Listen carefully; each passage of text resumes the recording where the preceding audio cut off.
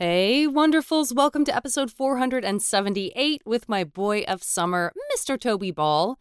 This is very exciting because right now we are talking back-to-back episodes. Last week, I completed my collection of the Hey Riddle Riddle group, and this week I'm completing my collection. What a creepy, I'm a collector. Still, I am a collector. And this week, I have collected my final crime writer. You know I love their podcast so much, so it is high time that I had the great Toby Ball on the podcast. I hope that everybody is getting through the world today. I'm just going to leave it at that and stay well, and I'll talk to you next week.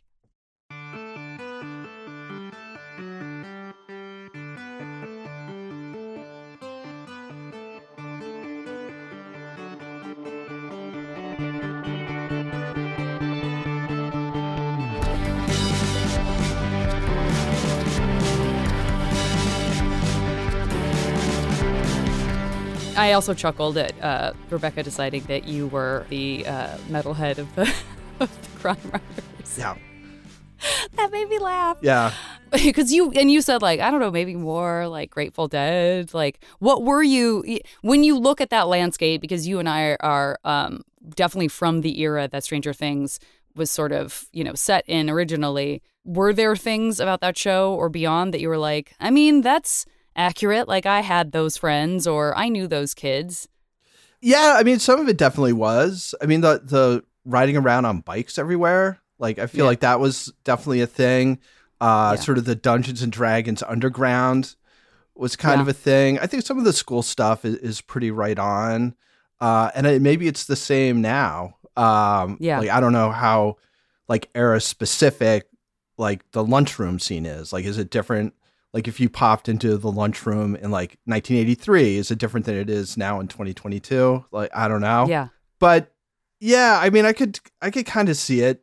It seemed to me to be more sort of reminiscent of, like, movie versions of that era rather than the reality of that era, which, it seemed more E.T.-ish than it did, my actual high school or middle school or whatever. Yeah. Where did you, just so people know, where did you grow up? Where did you go to junior high and high school? So we moved all over the place until I was in 5th grade, and then we settled in just outside Syracuse, New York, upstate New York.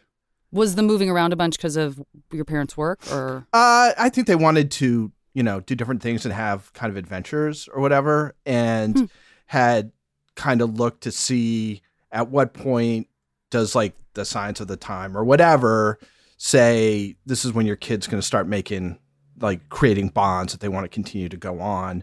Oh, okay. And so I think they were kind of looking towards around that time to be when they were going to settle. So we lived in, like, I was born in DC, and then they moved to London, and then I think back to DC for a little bit, but then to Amherst, Massachusetts, because my dad got his doctorate at UMass. And then we moved to Dusseldorf, West Germany, while my dad worked on his dissertation, and then to New Jersey, right outside Atlantic City. And then right when the casinos came, we moved to Syracuse. Yeah. Wow, that's really... And you have siblings? Yeah, I've got a sister. Okay. 3 years younger. Is she younger than you? Yeah. Okay. Yeah. So that's that really is an interesting commitment, I think, I'm not even a parent, but just for friends of mine who are parents, like, and you now know very well what I am about to say, which is, like, that's a very specific willingness to uproot when you have small kids. Like, your thirst for change and adventure and, like, new territory, or, making sure that what your dad was working on, I don't know what he was getting his dissertation in, but that took him to Germany. Okay. All right. But you know what I mean? Like, can you imagine, like, having your kids, like, with you, just a bunch of different moves to different countries and stuff? Like, that seems, like, stressful to me, but if it's worth it to the parents that really want to be in all those different places, that's, like, a different thing. Yeah. It does seem kind of daunting. I don't know if it was easier back then. I don't know. It seems like childhood is much more complicated these days, just in all these different, opportunities that are available, or, just things like like maybe this was going on in the 60s and 70s, but these huge waiting lists to get your kid into a preschool, right? Yeah. Or things like that, which it seems like if you're going to be moving around all the time, that's going to be a tough one. Yeah. I kind of wish we'd done a little bit more when my son was younger. But again, it seems daunting. Like we moved up to New Hampshire and we would go on trips, and sometimes, we would leave him with grandparents or whatever, but it wasn't, we didn't try and like move to Czechoslovakia or Czech Republic or something and live there for a couple of years or something like that, which my parents seemed like they were doing fairly frequently. Yeah. And then when you guys did settle down outside Syracuse, was your dad teaching? Was that like... Yeah. So, both my parents were teachers. My mom taught English in my high school. And my dad taught English in my high school. Oh, he did? Oh, was your awesome. mom your teacher? When I was a senior. Yeah. When I was a senior, my dad was my teacher. Oh, really? You're literally the only person I've ever met whose parent was their English teacher senior year. It was a good time to do it because you just... you know everybody well enough and stuff. Yes. So it's not that weird. Yeah. Everyone had 4 years to know we were all going to be in a class with my dad for sure. Yeah. Yeah. That's so funny. I love that. Yeah. It was funny. There it was pretty clear to her when I had read my book and when I hadn't. So we moved to Syracuse. Yeah, so my dad taught for a while, and then he got into school administration. And then when I went to college, he went and got his master's in social work, and then was a therapist for the rest of his career until he retired. Were your parents kind of hippie-ish? I feel like they were kind of hippie adjacent. I think a lot of their friends were hippies. And when my dad went to the UMass School of Education, like I think that was like a pretty radical, even for like the late 60s, early 70s, like School of Education. So yeah, like a lot of their sort of cohort was, and certainly the pictures, they look like it. But I think there were certain aspects of the hippie lifestyle that they weren't completely ensconced in, I guess. Uh-huh. When you had your mom for a teacher, you said that she could tell when you did do your homework or not, or did read the book or not. I was like, my experience of having my dad as a teacher was, I wish I could say like, I mean, luckily I loved English, which no surprise, because obviously if your parents are English teachers, there's a good possibility that you might be good at it. But I would not have, I don't want to say I wouldn't have given him the satisfaction, because that really sounds like I was revenge studying, but like I would not have wanted to create any kind of opportunity for my dad to scold me on anything or be disappointed. So I definitely was like super on top of all my assignments, because it was, because I was like, I don't need to add like weird tension where, my dad already scolds me for like not making my bed in the morning. Like I can't take on anything else. I got to do all this stuff. Were you not like that? Were you like, yeah, I might get around to it, I might not? I feel like that was my attitude towards most things until I was like 25 or something. But yeah. I mean, my parents were pretty mellow. Like I certainly wasn't going to get scolded for not making my bed. But I was just sort of like, I like to read, but not necessarily the stuff I was assigned at school. And I wasn't like super disciplined about actually doing things that I didn't want to do. So that kind of, I just wasn't that jacked up to read like Great Expectations, right? Yeah. Or whatever. So, I mean, it wasn't like a point of huge friction. I feel like at that point, sort of my MO had already been established. So expecting it to change just because I was in my mom's class instead of somebody else's class, I think they probably realized that probably wasn't going to happen. Did you play sports? I did. I played 1 year of soccer, but again, this is sort of, maybe this is a recurring theme. I liked playing sports. I did not like practicing sports. So after, I thought it was sophomore year, I guess. And then after that, I just played on men's teams in like men's leagues instead of playing for my high school.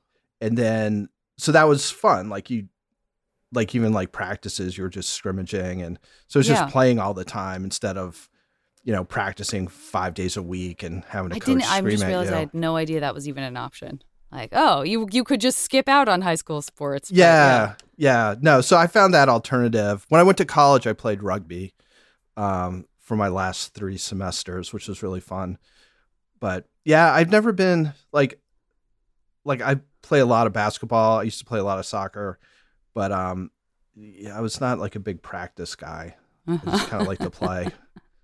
So does that extend to like musical instruments? Because there's a lot of practice involved in playing an instrument as well. Yeah, I'm just horrible at musical instruments. I tried. There was a year when I was living in DC where I kind of felt like I needed to do something to like, I don't know, just self-improvement in some way. And I decided that learning the banjo was going to be the way I was going to do it. And you picked a super hard instrument. I was a disaster. I didn't even know it was a hard instrument. I was like, yeah, it's got like 4 or 5 strings.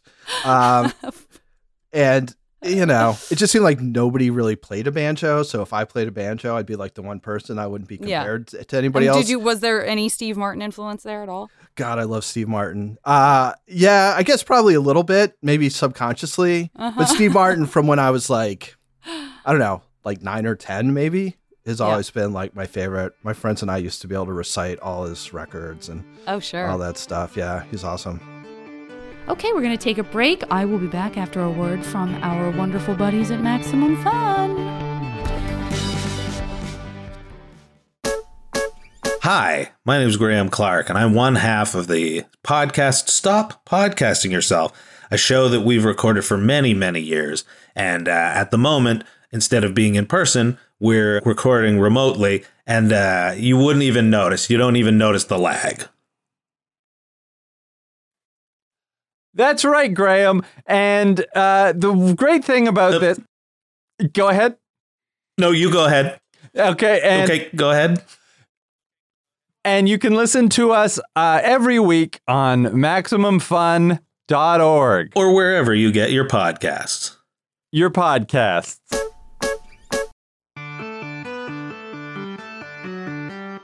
I mean, this is going to really, sound like back in the day.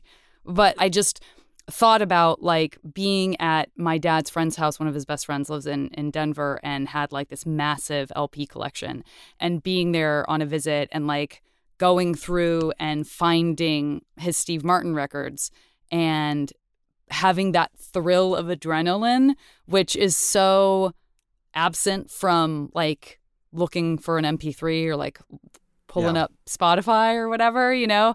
And I do miss that. Like the ways in which I got dopamine as a young person are fairly different than they are now. And that was definitely one of the things, was like going to a used CD store and finding like a rare Cocteau Twins EP on CD. Right. And like getting it like no one else is around you and your fingers are like trembling. Like, I got to get this before anyone else does. Janet, there's no one is standing over your shoulder. Exactly. No one's going to take this from you, but there's still the sense of like urgency. Like, I can't believe this. Is this a mistake? Like, I loved that feeling. And there was social capital in that stuff too, right? Like I remember in college, like kids who had like huge bootleg collections. Yes. It's like, oh man, that guy's got a lot of tapes. Yeah. Yeah. It's like trying to tell my kids, like there was a time when you couldn't just listen to any song you wanted to at any time, right? Yeah. There are times when like, and I'm sure 80% of kids did this, but you'd be like listening to the radio, and as every song ended, you'd be ready to push record to tape the next song in case it happened to be. Totally. And then there'd be some DJs who'd like talk over the first like 15 seconds of a song. You're like, God, I gotta listen to this guy again. Or again, the end of the song. Like it has a really good ending and it just gets ruined by someone like immediately bursting in and talking about it. Yeah. Stereo Steve at 95X in Syracuse used to do that quite a bit. Yeah, I guess I've just like, I've sort of accepted the fact that I am now the age where I have those stories. I don't remember like a natural transition from being in my 20s and being in my 30s and then hitting 40, and like it didn't seem gradual. It seemed like out of nowhere, all of a sudden, I had all of these stories about things that weren't true anymore.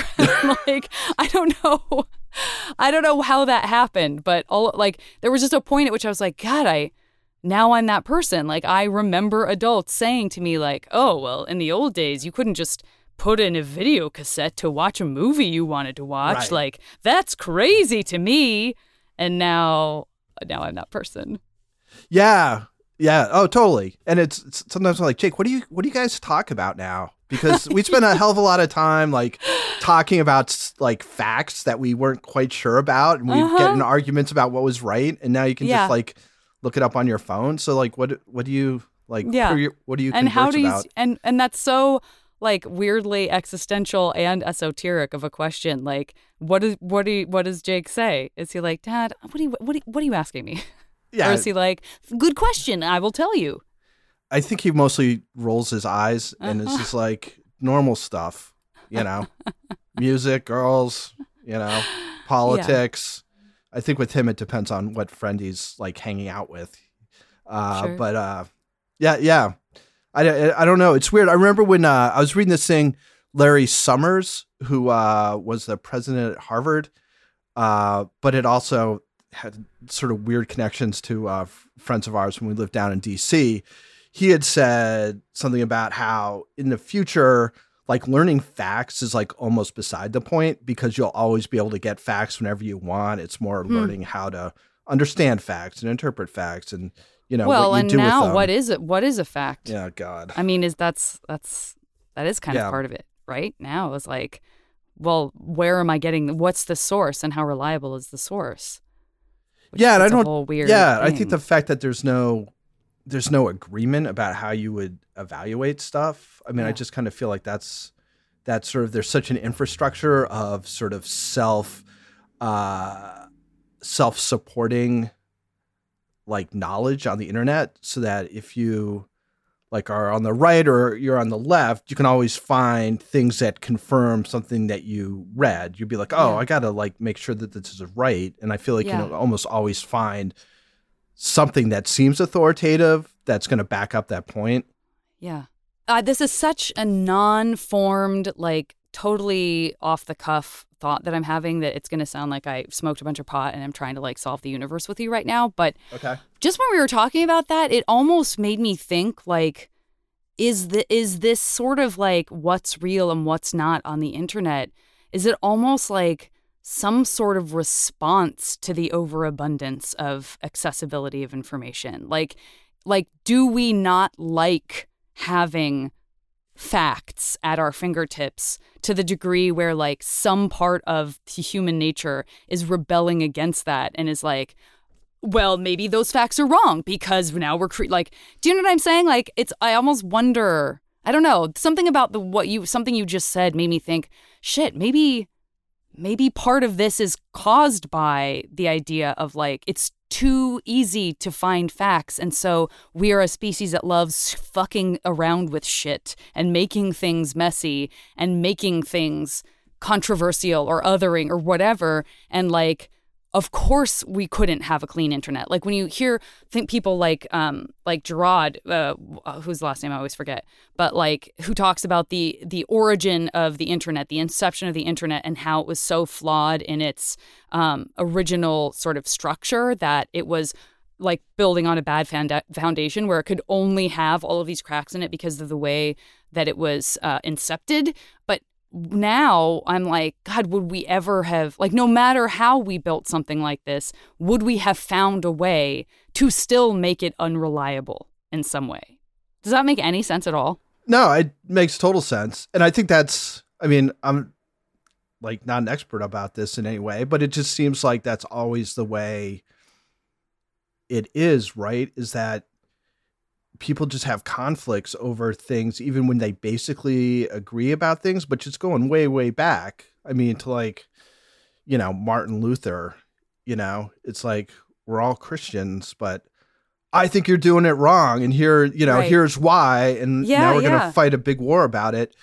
Yeah. So I do like, I think there must be like some kind of inherent like suspicion and need to sort of assert your own kind of take as being, the take or superior to somebody else's or whatever, so that regardless of how much you try and curate something, there's always going to be, some space in which you can have a dispute over it. Right. And it's just, I don't know how you. I mean, I had some friends who were pretty conservative, and we just finally had to stop talking about that stuff at all. I'm just like, I don't agree with your idea of what facts are. Right. So having a discussion any other way about anything else that's going on just doesn't make any sense, because you think this is true and I'm pretty sure it's not. And I think this is true and you're pretty sure it's not. So how can we possibly have a discussion about this stuff? Because we don't have a shared set of facts. Yeah. Let's just talk about football or, music. But isn't that interesting? Because, isn't that interesting that we've just talked about the president of Harvard saying, like, don't worry, empirical facts won't even be in question anymore because we're just always going to have access to that. And we have managed to combat that at every turn. Like, we are finding ways to say, like, express in some way, I guess having a bunch of empirical facts is terrifying in some way. Like, it's just must be so terrifying that we've had to fundamentally alter, like, the channels that exist in which you can find whatever empirical fact you want, which that begs the question, like, do you ever think to yourself, like, am I the crazy one? Like, am I, not to say your friends are crazy, but do you ever think to yourself, like, what if I'm wrong? Like, what if, because I continually try to put myself in that space just as a thought exercise, like, well, everybody thinks they have the truth. So what if I'm completely wrong? What if I am, like, accepting quote unquote facts from the media or from the outside that aren't real? Like, again, it's never taken me to a place where I'm like, I've decided Fox News is trustworthy.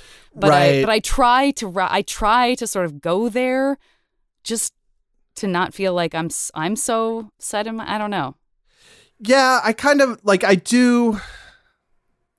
Yeah, I mean, I used to like watch Fox News every once in a while just to like see what they were talking about and try and get a sense of it. And I've just stopped doing it because I just find it like too upsetting. Yeah. And yeah, I've never really had that much doubt about it. I guess my main thoughts have been about, like, how do you assess what the truth is, like, coming from these two, like, from my viewpoint and from my friend's viewpoint. And, I kind of felt like, and maybe this isn't fair to them, but that they had sort of these sort of ideological, like, absolutes that sort of guided the way they looked at everything else. So that if something didn't sort of fit into this, like, set of ideas that they had, like, they would be like instantly super suspicious of it. So it wasn't so much, it wasn't going from like facts and then making deductions. It was like having a bunch of things that you believe to be true and then seeing how the facts support that. And if there are facts that don't, it's like, well, I think that can't be right. So it's like confirmation bias. Yeah. And I kind of feel, I kind of felt that way about watching Fox News sometimes. It's like, okay, there's this narrative that they're just going to put this stuff into, and some of it's going to be true, and some of it's going to be partly true that they're putting a spin on, and part of it's just going to be just flat out BS. But it's all like building this one picture of this narrative that they're trying to put forward.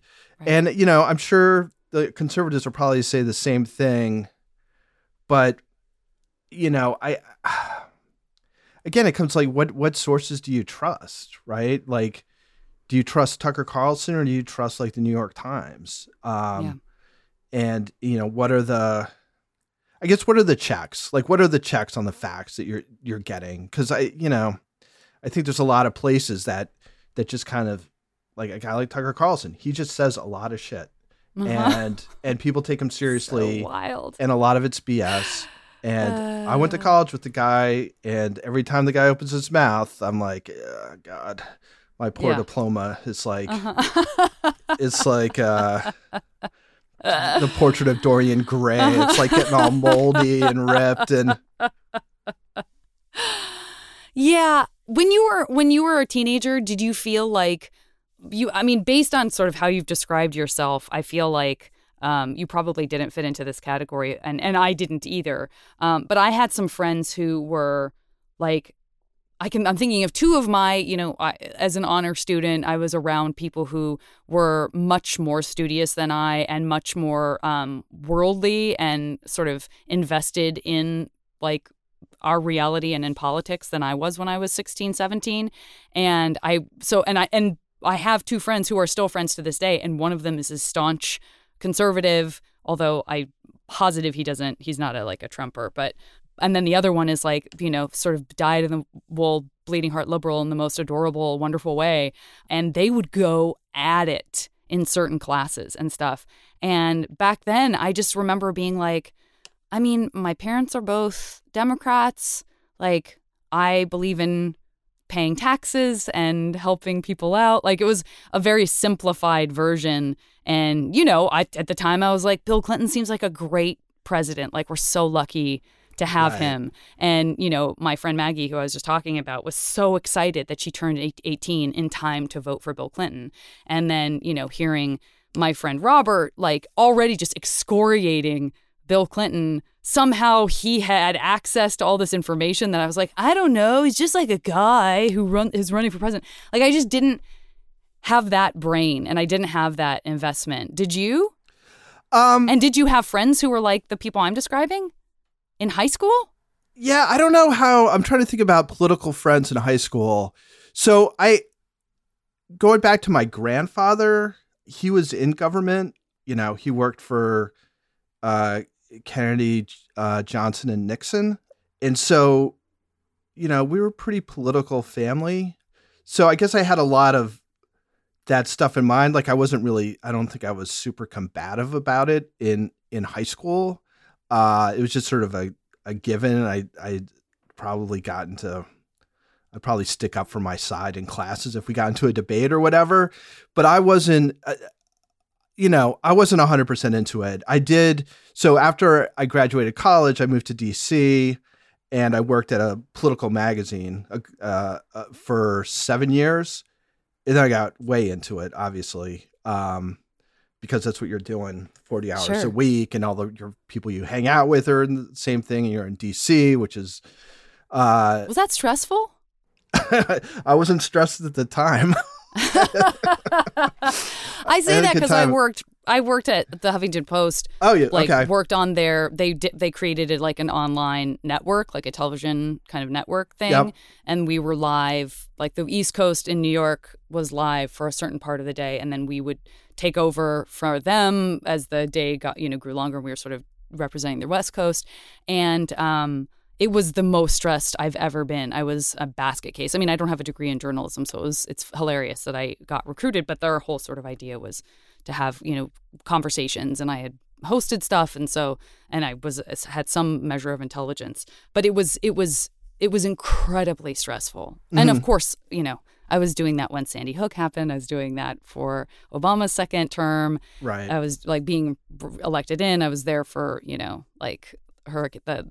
Hurricane Sandy, but I was like, I can't do this. I mean, I had to extricate myself because I was just falling to pieces. So, and part of that was, all politics all the time as well. So I was just curious if you had that experience, but yeah, I wasn't like a reporter, like a straight up reporter. I was doing, like the early days of like data journalism. And then, I did this big project that we did with Time Magazine that was covering like every single congressional and senatorial race in the country. Yeah, it didn't feel stressful. I mean, it was just kind of cool at the time just to be, sort of so in depth on the national scene and just know like everything that's going on everywhere. And that was during, this is 96, I guess. So it was like sort of mid Gingrich revolution type stuff. So I feel like there was a sense that politics was definitely changing and not in necessarily a good way. But yeah, it was, I just found working in DC, and now that I've left and my friends who are still there, like so much of it is about like personalities of people and stuff. Like there's just enough like insider stuff where it's like, oh, that guy's a jerk. She's really nice, whatever. That guy's an idiot, but he does this. And so much of it seemed like sort of personality driven at sort of a sort of meta aspect of sort of the larger political trends and stuff. No, I mean, I had a fun cohort of friends, and we would go to work, and then we'd go out, like the same group of people would go out. I mean, it was like a little cult or something. I mean, it was just like, we were just this group that was together all the time. I think Brandon he talks about that in the same way. He used to be the editor-in-chief of the SF Weekly, and they would be together all day, and then it was like a foregone conclusion that they would go to the bar after they finished, and there was something very, like, I think that was a very stressful experience in some ways, just because of deadlines and being, an indie paper, a weekly paper. But I feel like that's not uncommon in conversations with journalists that I've had through the years, that there is this sort of like, no, we do stuff together. Like, whether we are knowingly choosing that or not, it's just happening organically. Yeah, I don't know what that is. Like, I look back at Congressional Quarterly, and it was like a young company. Like, there's a lot of young people. Yeah, and we just, I guess it started maybe with playing on the same softball team or whatever, company softball, but there was like a pack of us, Did you date within that pack? Yeah. I mean, my wife was in that pack, so. Oh, there you go. Yeah. There's a fair amount of, incestuous dating and stuff in that group and outside that group, and then, there were some honorary members who didn't necessarily work at CQ but hung around all the time. So yeah, it was really fun. We had a great time. What was your dating life like when you were in high school, playing with the big boys in the men's leagues? Oh, I had a girlfriend like junior and senior year. So that was really, You were settled in. I was settled in. Yeah. So, yeah, I mean, it was, looking back at like high school romances, it's a little weird, but yeah, I mean, we were pretty serious for high school type stuff. Yeah. And then did you guys go, and did you obviously you did not stay together, but so was that weird, like the ending of that sort of like, well, this has going to go its natural way because we've graduated from high school and we're not going to the same college. So, well, she was a year younger, so she was still in high school. I went off to college, and then I think when I came back for Christmas break, maybe she broke up with me, which, seemed unjust at the time, but was, I think, all for the better. I think I can't imagine, like I do have friends who had long distance relationships when they were in college. Yeah. But it would definitely been a different experience if we'd stayed together through college. There's no way I could have had a long distance thing. I think I was just too like all over the place. And I don't mean that in a sexual way necessarily, right. But I just in terms of like where my attention could be held at any given time, or, I think that would have been, I just know it would have been impossible. Luckily that was never tested. Like I was never even in a situation where that there was a decision that had to be made in that regard. Yeah. I'm trying to think about that semester. It's just different. It was different back then. I mean, here we are again. It was different back then. But, without cell phones and stuff, it was like, well, we talk every couple of weeks on the phone or something. I mean, it was just, Weren't you, as a college freshman, was there no part of you that was like, hey, like this whole new world just opened to me? Oh, no. I was 100% like that. I was like, this is awesome. I love this. Yeah. So, it sucked when it happened, but then I went back to school and continued having fun. So. Oh, it's time for a quick break. I will be back after a word from our friends at Maximum Fun. Hi, it's me, Dave Hill, from before, here to tell you about my brand new show on Maximum Fun, the Dave Hill Good Time Hour, which combines my old Maximum Fun show, Dave Hill's Podcasting Incident, with my old radio show, The Goddamn Dave Hill Show, into one new futuristic program from the future. If you like delightful conversation with incredible guests, technical difficulties, and actual phone calls from real-life listeners, you've just hit a street called easy. I'm also joined by my incredible co-host, the boy criminal Chris Gersbeck. Say hi, Chris. Hey, Dave. It's really great That's enough, Chris. And New Jersey chicken rancher Des. Say hi, Des. Hey, Dave. The Dave Hill Good Time Hour. Brand new episodes every Friday on Maximum Fun. Plus, the show's not even an hour. It's 90 minutes. Take that, stupid rules. We nailed it.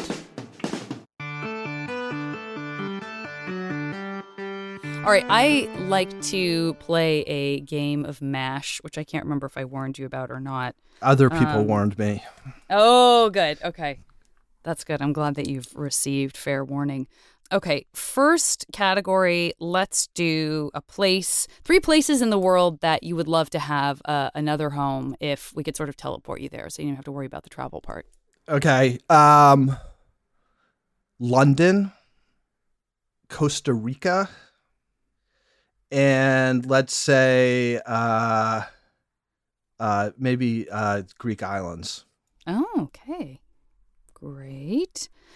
Let's do an artist of some kind. It could be a writer, it could be a musician. It doesn't even have to involve like actual real life skills that you have now, but just 3 artists or bands or, painters, writers, don't care, that you would love to have had the opportunity to collaborate with in some kind of way, in some kind of artistic way. All right. It's going to be hard to break out of my podcast mind here. No one's saying you have to. Okay. How about Tom York, who's the one of the guys in Radiohead? Who, by the way, does not necessarily seem like he would be an easy person to work with. So I applaud. Your yeah, choice. well, I'm trying to. I'm not taking their personalities. I think that's for the best. Yeah. Anybody who sort of is functioning at potentially arguably genius level might just be a total nightmare to work with. Yes, and yeah. that's not why we're here today. So I think you're making the right choice. And I feel like he's pretty open about the fact that he's difficult to work with. Yeah. Who else? Patrick Radden Keefe. I really like the stuff that he's done. God, so many podcasters. Like I feel like I could name a dozen and still be leaving a bunch off. All right, here I'll tell you what. We'll do a category that's just podcast collaborations.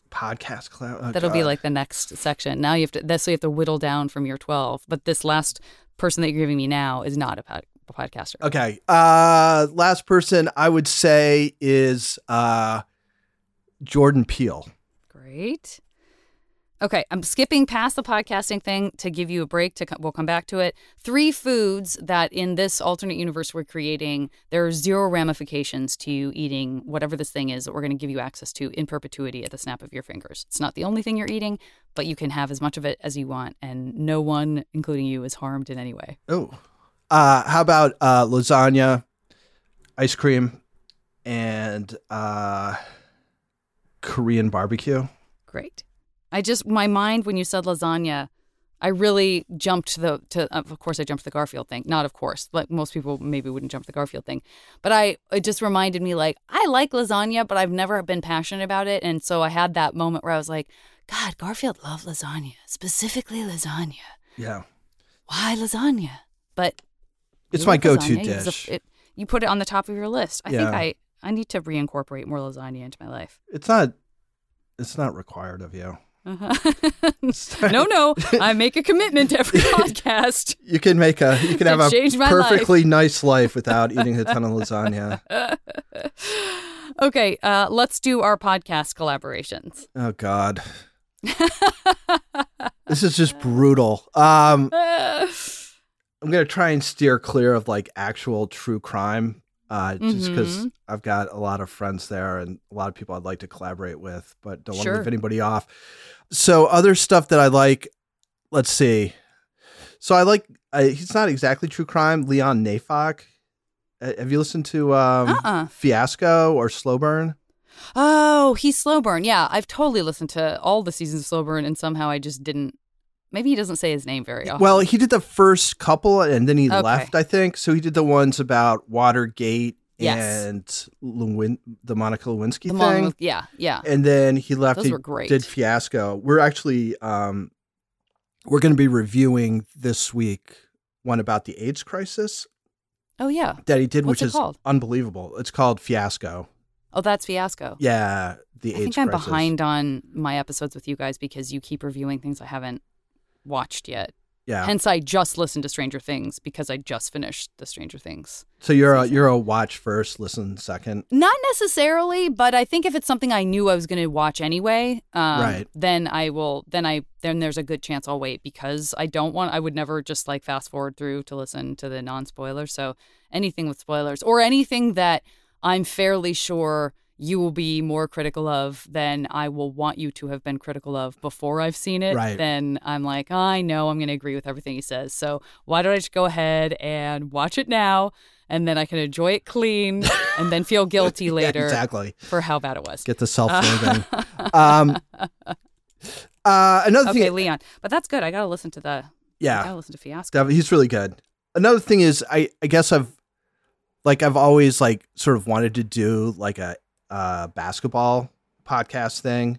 So Sure. my favorite basketball podcast is called The GOAT, which is Andrew Sharp and Ben Golliver. So they'd be fun to collaborate with. Nice. And Michael Hobbs, I think, Yeah. is fun. Okay. 3 movies that you can jump into whenever you want, and you're not reliving the plot. You're just sort of living in that immersive world. Oh, Talented Mr. Ripley. Do you have to like living in this world, or you can just envision it? I mean, it's your decision. However I want to do this. Because there is like The Man Who Would Be King. Have you seen that? Mhm. Yeah. Yeah. The Sean Connery? Yeah. Wait, yeah. it's not Sean Connery. Yeah, it is Sean. It is Michael Caine. Yeah. Yeah. Okay. Yeah. Like that's always seemed like intense, at least. And this wasn't a very good movie, but The Beach. Oh yeah, I feel the same way about The Beach. Like I like it more than I should for many reasons. I'm telling you that Danny Boyle, he's really interesting. He makes really interesting decisions, what to work on and stuff. That's him, right? I'm sure it's him. I think so. He didn't write it. The guy who wrote it is that one guy, Alex Garland. Yeah, Alex Garland, who was also really interesting. We just watched Ex Machina again for the second or third time. Oh, really? I really like that I've never movie. seen it. Is that the same guy? You should see it. Is it the same Alex Garland? Mm-hmm. It is. Wow. You should check it out. I'd be Okay. really interested to see what you thought. I mean, it is very much a sort of exercise in, like the whole concept of AI and sort of human responsibility. And like, I really like it. I think it's really good. I bet you would like it. All right. Interesting. Ex Machina. Yeah. Have you seen Severance? Oh, yeah. It's my favorite show God, for sure. so good. It's All right. so good. Yeah. It's so good. No, I had like a notebook. Like I was speaking of like getting dopamine, that show inspired in me a passion that I have not, that I associate with like teenage me, being like, I need to know everything about Jodie Foster's career. I have to be the expert on Jodie Foster. Like somehow Severance ignited in me this like, no, I need to write this down because I think this is going to be important. It's going to actually answer a lot of questions we have about XYZ. Yeah. And I was like, I don't recognize this person. Like this is the most actively I've watched something in a long time. Yeah, I can't wait for the next season. If they don't do a it's gonna be second so good. season, I'm gonna lose No, my mind. they are. They are. I know Okay. that they are because we were watching it with a couple of friends and they were like, no, there's like 18 or 19 episodes. And it turned out that they had looked at IMDb, which meant that like, oh, okay, so they were already picked up for a second season. Okay. So it's definitely we already know it's coming. All right. That's the meta analysis of Thank of God. that. All right. I know, love it. But yeah, I think you check out Ex Machina. I think you'll like it. I think it'll be provocative, even if you're like, had some issues with it or whatever. It's it's like, it just takes place in one location. Okay. It's one of those. Okay. Next category, let's do 3 periods in time that you would like to see with your own eyes. We put you in sort of a safety bubble. So it can be like, a specific event that you've always been curious about, what it would have been like to have been there, or it could be, a whole era or, primordial days, whatever you want. I would say late 60s Paris. Sure. Henry VIII, the court of Henry VIII. Have you read Wolf Hall? I haven't read it. I watched the PBS, like the PBS Not the same rendition of it. I'm The sure book it's not the same. The book is so good. All 3 of those read it. books are so good. And then a third one would be, I don't know. It seems like maybe one of the great like Chinese dynasties. Oh, sure. which I couldn't Or like name. the samurai era would be so amazing too. Yeah, that's great. Okay. All right, next one. All due respect to your wonderful wife. Yes. MASH games do have crushes. This is alternate universe, romance, sexy times. Could be very brief and fleeting. Could be a long-term thing. Totally up to you. 3 people, characters from books, movies, people who are now dead but were smoking hot Once when alive. they were 40. But were once alive. So I think like any guy my age is going to say Molly Ringwald from back. Right. I feel like she would rate pretty high. Yeah. Maybe Lisa Bonet. Great. Yeah, she's glorious. Yeah, she seems like she'd be pretty interesting to hang out with too. Absolutely. And how about Debbie Harry? Speaking of fun to hang out with. Great. Okay, awesome. And then finally, let's do some skills that you would love to wake up with tomorrow and just be amazing at. Well, playing the banjo, of course. Got to get that in there. Rock climbing, like Great. like Alex Honnold. Yeah. And I feel like everybody probably says this, but like knowing a few languages would probably be awesome. It's a frequent answer, but it certainly would be one of my answers for sure. Like it would probably be number 1. Yeah, that's great. Okay.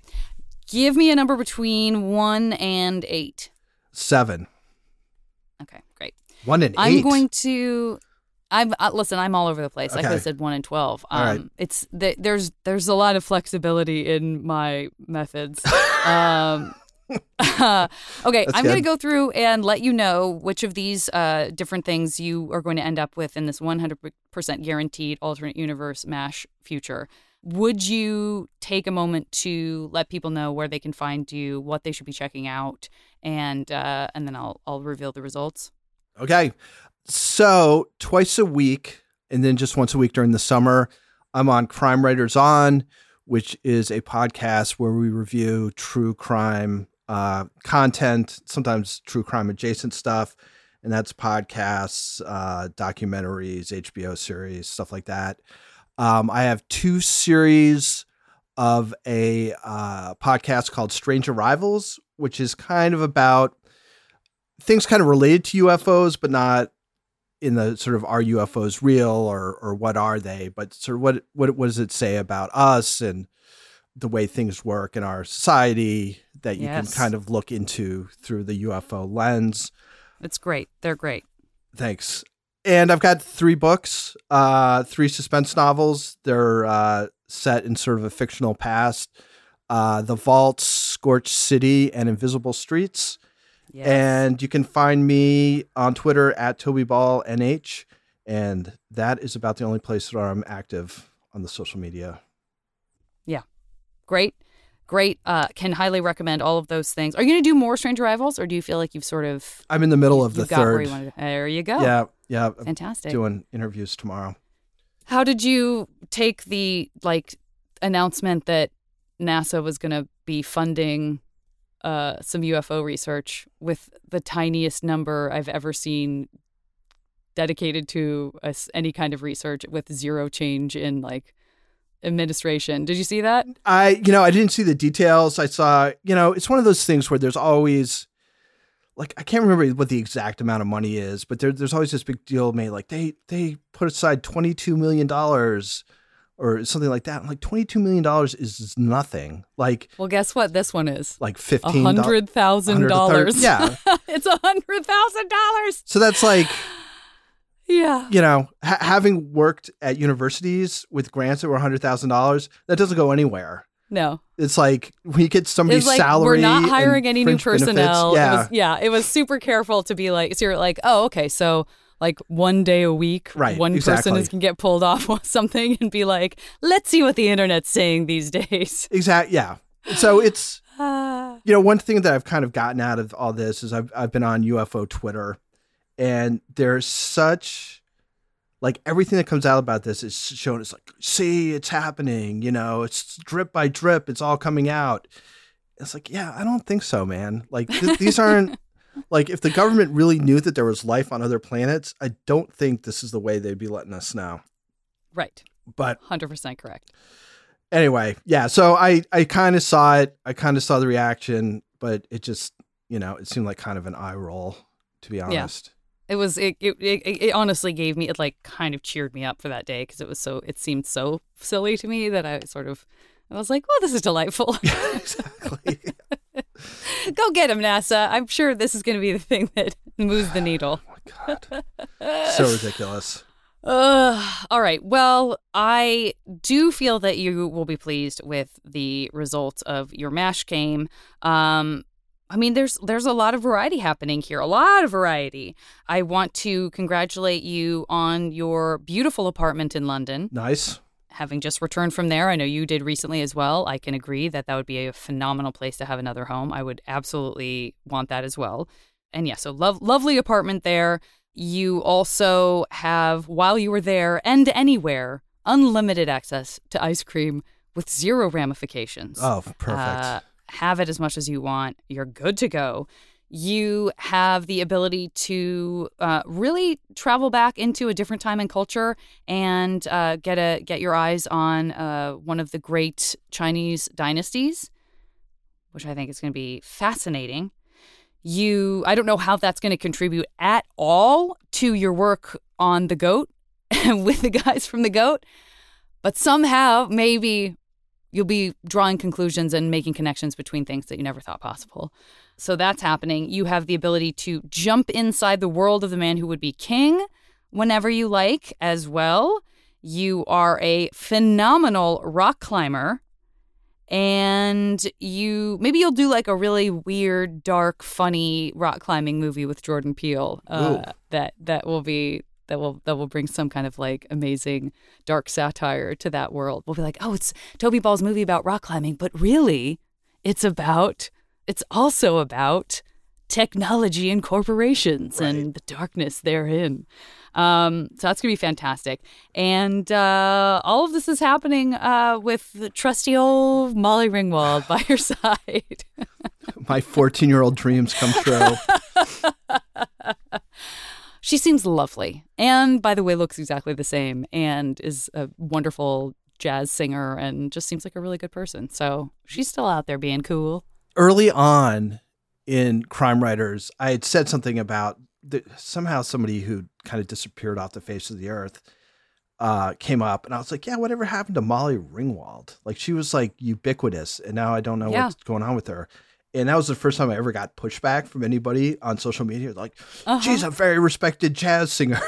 People. I was like, okay, yeah, that's good on her. Isn't that kind of cooler in a way than I always love when people leave leave, she could have continued working in film forever. And I always love when people are like, eh. Well, Alex Garland. Yeah. He went from writing, I guess he had The Beach was big, and then his follow-up wasn't as big. But now he's he's making critically acclaimed movies, which I haven't seen, but yeah, whatever last one he did, maybe I didn't like as much, but I also can't remember what it was. Yeah. But I remember being like, ooh, Alex Garland's new movie, and then I watched it and I was like, I'll look back and realize I'm totally wrong about that, but I'm pretty sure I'm not. So that is what is happening for you in this MASH alternate universe. I want you to really enjoy that. And I've enjoyed this very much. The last thing I do with my gentlemen of summer is invite you to try to conjure up some portion of Don Henley's Boys of Summer without any warning whatsoever. Oh, God. When you say conjure up, what am I supposed to do? Can you sing any of it? Can I sing any of it? Or how many of it? What you think of? I can do like a spoken word version of it. Yeah, that's all I need. That's beautiful. See, out on the road today, I saw a deadhead sticker on a Cadillac. A voice inside my head said, "Don't look back. You can never look back." I thought I knew what love was. What did I know? 100%. Yep. I think that's as far as I get. That's good. That's good because it ends on a real existential note. So I appreciate that. What did you know? What did you know about love? What was love? Nothing. And what is love? Nothing at the time, I think. When did that come out? That's like that's a high school song. I think so. Yeah, it was definitely a long time ago. But I only used to interview women on the podcast, not for any like incredibly boldly feminist reason, other than that I just felt like when I started the podcast 10 years ago, there just wasn't a lot of women in podcasting. So it was my way of like, let me get to, and then also just like, let me get to know a bunch of really amazing women in Hollywood who I'm usually pitted against for, you know, a job and stuff in a way that's like kind of gross. But then when I was telling Steve Agee that I wanted to start interviewing guys and I was going to do it in the summer, he was like, you got to call it your Boys of Summer series. So that stuck. So that's like I like to tip my hat to him by making people try to come up with the Boys of Summer really? lyrics. So now there's going to be like actors and singers and stuff who've also done this that I can be compared to. You got to do. Correct. You got to do like a compilation at the end of just like back to back. That's a really good idea. That's a really good idea. That's a really, really good idea. I don't know. I'm embarrassed to say that's never occurred to me. You're so right. Okay, great. It's another one of my great ideas that means a lot of work for somebody else, but that is 100% what it means. And it won't be me, which means probably it won't happen at all, but it's a great idea. Toby Ball, thank you so much for doing the podcast. Well, thank you. It's really fun. Rebecca, Kevin, Laura, if any of you are listening to this, I do also love and value all of your opinions. I just, the guilty side of me that is afraid that I'm not cool enough or intellectual enough always feels guilty and always feels like Toby must be right if he thinks something sucks. And as far as I'm concerned, you're still the metalhead in the group. So Rebecca, rest assured, I still love it. I love that characterization. Everybody, please check out all of Toby's wonderful projects. Every time you listen to Crime Writers On, you can imagine me listening as well. It's one of my all-time favorite podcasts. And speaking of podcasts, I'll talk to you next week, everybody, on this one.